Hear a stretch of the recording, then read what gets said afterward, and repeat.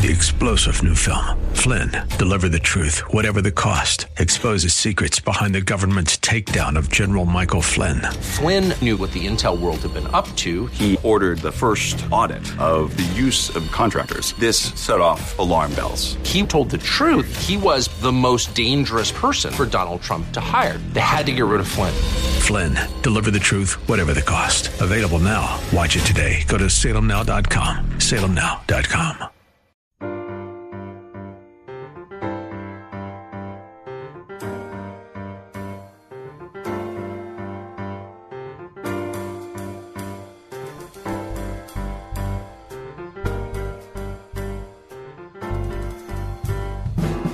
Welcome to His Life Revealed with Pastor Todd Granger of His Life Fellowship in San Antonio, Texas. We're glad you've chosen to join us today. Our passion at His Life Ministries is to help believers know Him and show Him. So we keep it simple. It's just about Jesus. Our prayer is that the Holy Spirit will make His truth plain to you so you can walk in freedom and enjoy the life of union that God has designed for you to live. And now, here's Pastor Todd. Today we're in the 9th chapter of Hebrews, and we'll be covering scriptures that most of you are familiar with. And I find that sometimes when you say the scriptures often, when they're scriptures that you've heard a good bit of at least your converted life, you become kind of passive towards them. You hear them, they echo in your soul, and yet the passion of what they actually say is lost to you. This should not be that way. One of the things I discovered about reading the Word of God is that it's not the attractiveness of the Word that holds me. It's my own determination of faith to trust the Spirit of God to be revelation to me. If the Word of God must tickle your emotions, if it must move you, if it must be exciting to you, then you will quickly lose interest in it, won't you? But when we read the Word of God, we don't look to be excited. We look to hear the Spirit's word for us. We listen to hear the Spirit's word to us. And we operate, reading the Word of God, with the presumption that God is there and He does want us to know.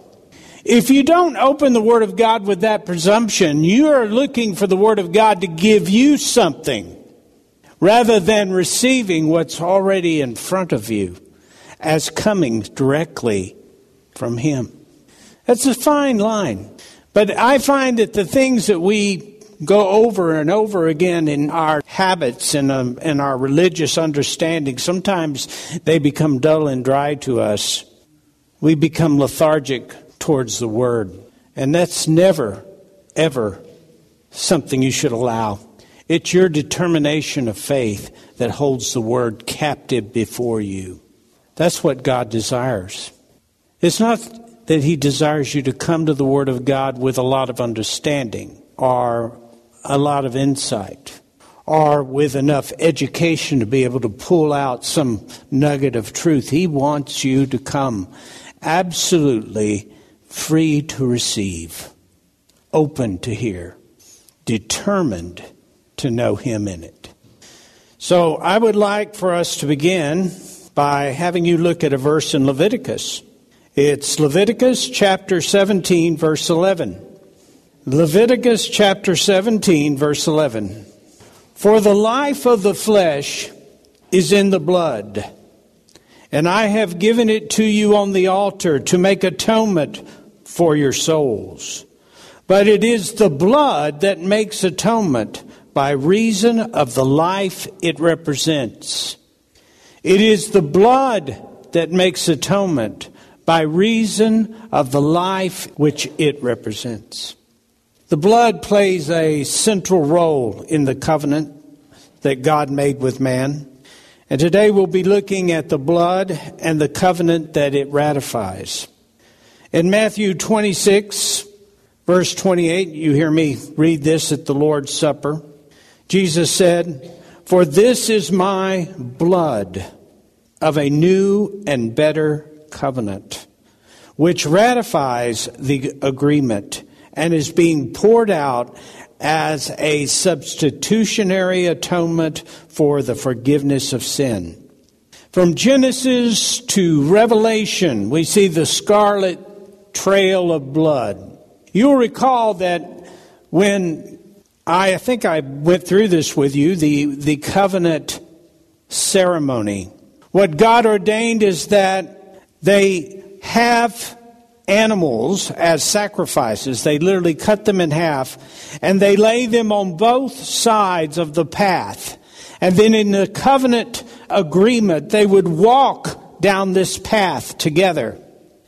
And when Abraham went through this, he was asleep, and God walked down the path alone. And we talked about that. That's because God knew that Abraham would never be able to uphold his end of the covenant. God says, I made this covenant with myself. But the path that was walked is a path of blood. And God looks at that path and he says, in that path or in that pathway for this individual, there is going to be the covenant of life. The blood ratifies the covenant. In Revelation chapter 1, verses 5 and 6, it says, and from Jesus Christ, the faithful and trustworthy witness, the firstborn of the dead, and the ruler of the kings of the earth, to him who always loves us and who has once for all freed us or washed us from our sins by his own blood, his sacrificial death, and formed us into a kingdom as his subjects, priests to his God and Father. To him be the glory and the power and the majesty and the dominion forever and ever. Amen. God tells us that it is the blood that is our atonement. In Exodus 24, which is quoted in the text we're going to look at, it is that section of Exodus where the law was given to the people by God through Moses. And after Moses had built an altar of unhewn stone unto God on Mount Sinai, or the foot of Mount Sinai, he took the blood of the sacrifice and he poured half of it at the base of the altar. That's Exodus 24:6. The foundation of their fellowship with God is built upon the atoning blood. And the foundation of your fellowship with God is built upon the atoning blood. 1 John chapter 1 verse 7 says, but if we really walk in the light, that is, live each day and every day in conformity with the precepts of God, as he himself is in the light, we have true and unbroken fellowship with one another, he with us and we with him. And the blood of Jesus, his Son, cleanses us from all sin by erasing the stain, keeping us cleansed from sin in all its form and manifestations. Moses took the other half of that blood that he poured out in front of the altar, and he sprinkled the people. Exodus 24:8. And God's people are marked by blood. They are blood bought. And God illustrated this through the Passover. You remember he put the blood on the doorpost of every household that would trust him. Moses, by the command of God, also sprinkled the tabernacle and all the furnishings within the tabernacle. He sprinkled the altar and the horns of the altar. He made sure that blood went everywhere and covered everything. But he was never so thorough as Christ was and is. For Christ has covered it all. He has more than covered it. He has washed away every offense, every separation, every obstacle. He has made a literal pathway of blood that took us behind the veil, literally through the torn veil, and allows us to be and live and dwell and commune in the very presence of God. That's what the blood has won for us. Revelation 12:11.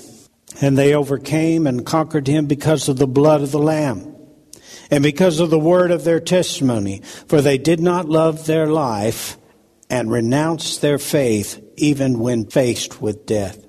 Moses sprinkled the blood on the mercy seat, which covered the ark, which contained the stone tablets of the law that God had given Moses. So the perfect and just law, the law that represented the very righteousness of Christ, the righteousness of God, was covered in the atoning blood.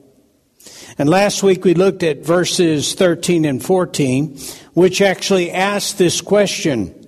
For if the sprinkling of ceremonially defiled persons with the blood of goats and bulls and the ashes of a burnt heifer is sufficient for the cleansing of the body, how much more will the blood of Christ, who through the eternal Holy Spirit willingly offered himself unblemished, that is, without moral or spiritual imperfection, as a sacrifice to God, cleansed our consciousness from dead works and lifeless observations to serve the ever-living God. How much more? And for what purposes? He says to serve the ever-living God. Now, the service that he's talking about is us coming and going before the throne. It's a service of worship. It's a service of prayer. It's a service of intercession. It's the service of yielding and seeking God. That's what it is. In other words, what God desires most from us is continual interaction or communion with him. It's no longer about whether or not you've been cleansed. It's no longer about whether or not you have any desire to do all the things that religious people do. It's not about that anymore. What it's about with him is relationship, intimate, personal, close relationship. And that relationship has many enemies. And the greatest enemy of your relationship with the Lord is distraction. That's the tool. Because we're busy living our life and we've got all these interruptions that come about. And suddenly those things take our eyes off of what is most important. They take our focus off of what is most important for us. And God allows those things to come in our lives that literally get our attention so that we realize we need a God in that moment. So that we realize that we were never meant to walk apart from the conscious presence of our God. God allows this. How much more? How much more is that blood worth? It is immeasurable as God himself. It is incalculable. It is infinite because it is the life's blood of the Son of God. The life's blood of the Son of God, who through the eternal Spirit willingly gave himself up for us. The blood of God's perfect Lamb, who knew no sin and had absolutely no imperfection or blemish before God. That precious life's blood became the blood that gave us life and purge our soul. 2 Corinthians 5:17 is one we always quote around here, but this is the work of the blood. Therefore, if anyone is in Christ, that is grafted in, joined in him by faith in him as Savior. And think of the grafting of the branch into the vine. It's not the attachment, it's the flow of life from the vine to the branch. The vine holds the branch, and the branch takes in the much needed life in order to be animated, in order to be rejuvenated. Do you ever feel that? For us, we don't ever lose that, but we can be distracted from the reality of it, that we are receiving life, that life is holding us in place. Yes, the old things, the previous things, we are a new creation, reborn and renewed by the Holy Spirit. The old, the previous moral, spiritual condition have passed away. Behold, new things have come, because spiritual awakening brings new life. And that brings us to our text, which begins with verse 15, and we will attempt to cover to verse 22. So please stand with me as we read Hebrews chapter 9, verses 15 to 22. Starting with verse 15, it says, "For this reason he is the mediator and the negotiator of the new covenant, that is, an entirely new agreement uniting God and man, so that those who have been called by God may receive the fulfillment of the promised eternal inheritance, since a death has taken place as the payment which redeems them from the sins committed under the obsolete first covenant. For where there is a will, a testament involved, the death of the one who made it must be established. For a will and testament takes effect only at death, since it is never in force as long as the one who made it is alive. So even the first covenant was not put in force without the shedding of blood. For when every commandment in the law had been read by Moses to all the people, he took the blood of the calves and goats which had been sacrificed, together with water and scarlet wool, and with a bunch of hyssop, and he sprinkled both the scroll itself and all the people, saying, "This is the blood of the covenant that seals and ratifies the agreement which God ordained and commanded me to deliver to you." And in the same way, he sprinkled both the tabernacle and all the containers and sacred utensils of worship with blood. In fact, under the law, almost everything is cleansed with blood, and without the shedding of blood, there is no forgiveness, neither release from sin and its guilt, nor cancellation of the merited punishment. May God bless our reading and contemplation of His Word. You may be seated. I'm going to read verse 15 again. It says, "For this reason, he is the mediator and the negotiator of a new covenant, that is, an entirely new agreement, uniting God and man, so that those who have been called by God may receive the fulfillment of the promised eternal inheritance, since death has taken place as the payment which redeems them from sins committed under the obsolete first covenant." Now, whenever he says "since" in the Word of God, the first thing you should say is "since what?" or "for this reason." So we want to know what that reason was. Well, I just read it for you. If you go back to verses 13 and 14, because of the efficacious work of Christ and His blood, this is why Christ became the mediator of a new covenant, because of His sacrifice. By reason of His blood. For this reason, because of the sacrifice of the Savior, because of the sacrificial death, He became the mediator of a better covenant. Now that word mediator is miasitas, and it means one who intervenes between two, either in order to make or restore peace and friendship, or form a compact or ratify a covenant. And He is the mediator of a new covenant, which should remind you of what we read in chapter 8, verse 13, where it says, when God speaks of a new covenant, He makes the first one obsolete, and whatever has become obsolete, out of use, annulled, and growing old, is ready to disappear. Now, don't anybody take that personally. There are 3 unconditional covenants in Scripture, and we've talked about them at one time or another. They are the Abrahamic covenant, the Davidic covenant, and the New Covenant. And in those 3 covenants, God promises to do something that He will do because He's sovereign and He is God. It's not dependent upon anything that man does. That's why they're called unconditional covenant. The covenant that you're in with God right now, the new covenant, is an unconditional covenant. Once you have believed by faith and received His life and received that relationship with Him by virtue of your new birth, you were born into His fellowship, born into this relationship. Once you have received those things, There are no conditions other than to believe what God has done.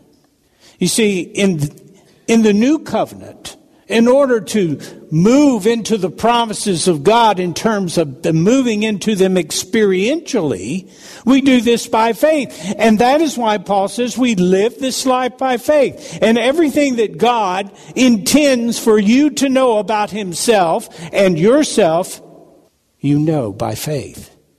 Because what is true of you is not what you may see in your behavior or what you may see in the mirror or what you may believe emotionally about how God feels about you. What's true of you is exactly what God says is true of you. And it's true because of the work of Christ, because of the new covenant. So, man, because of sin, the corruption of man's nature, and the fruit of that corruption, which by necessity separated him from his holy and righteous Creator, had no relationship. Therefore, Jesus, as the mediator, satisfied God's righteous demand for justice through his sacrificial death. And through his resurrection life, he brought man into newness of life. He gave God the new creation who is now in union with his Spirit. 1 Corinthians 6:17. But the one who is united and joined to the Lord is one spirit with him. So this agreement between God and man was to be fulfilled by God. That's what unconditional is.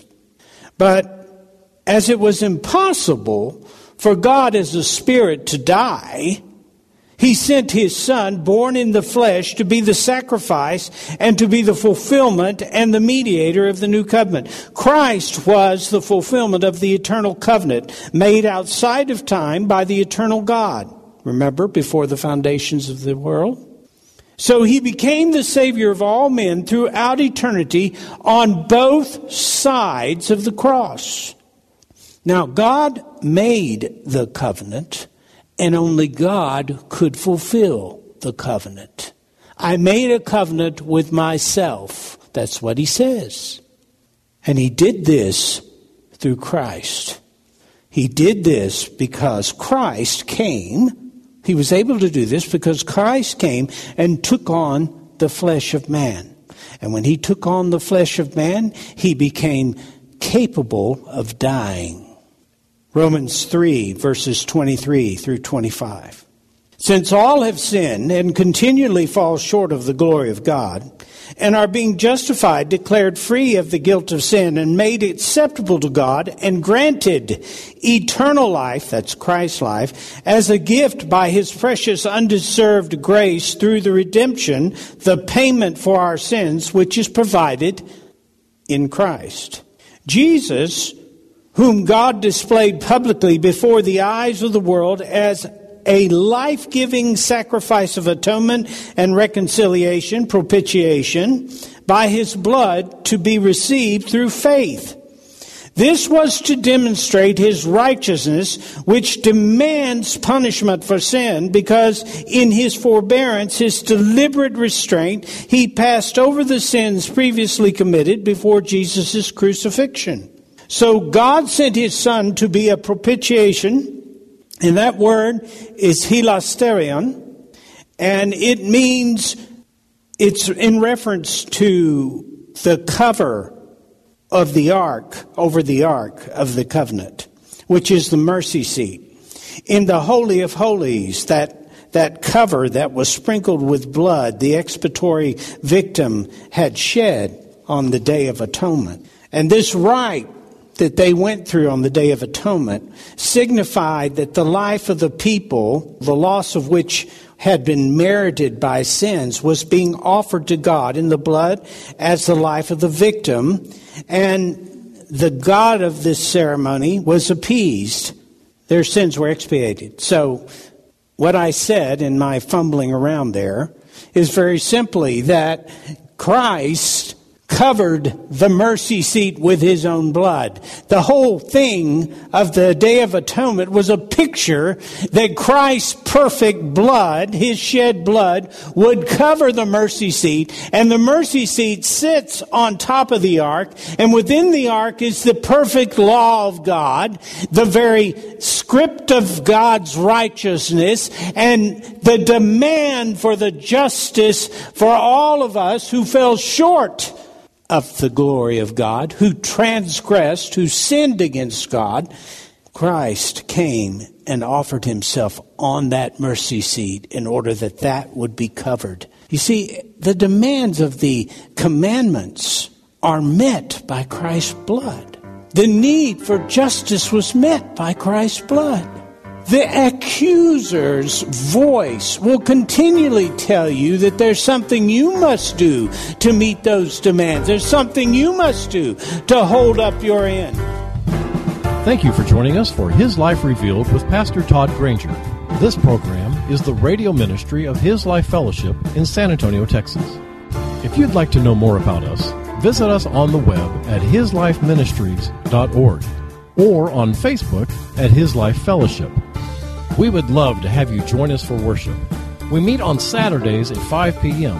at 1307 Blanco Woods, at the corner of Blanco Road and Blanco Woods, just inside Loop 1604. Also, if you would like to help support this ministry, you can send your tax-deductible donation to His Life Ministries, P.O. Box 1894, Bernie, Texas, 78006.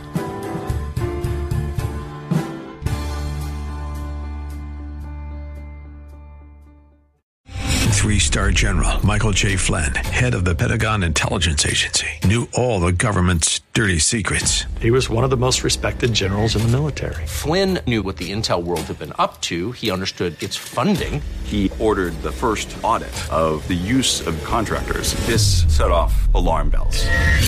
The explosive new documentary, Flynn, Deliver the Truth, Whatever the Cost, uncovers the facts behind this scandal. Flynn told the truth. He was the most dangerous person for Donald Trump to hire. I find out the worst enemy that I'm going to face in my life is right here in America. They took my assessment and they wanted me to change it. And I was like, I'm not changing it. They had to get rid of Flynn. With in-depth interviews, archival footage, and never-before-seen personal records of the man behind the headlines. I just felt like I was drowning. Flynn, Deliver the Truth, Whatever the Cost. Available now. Watch it today. Go to salemnow.com. salemnow.com.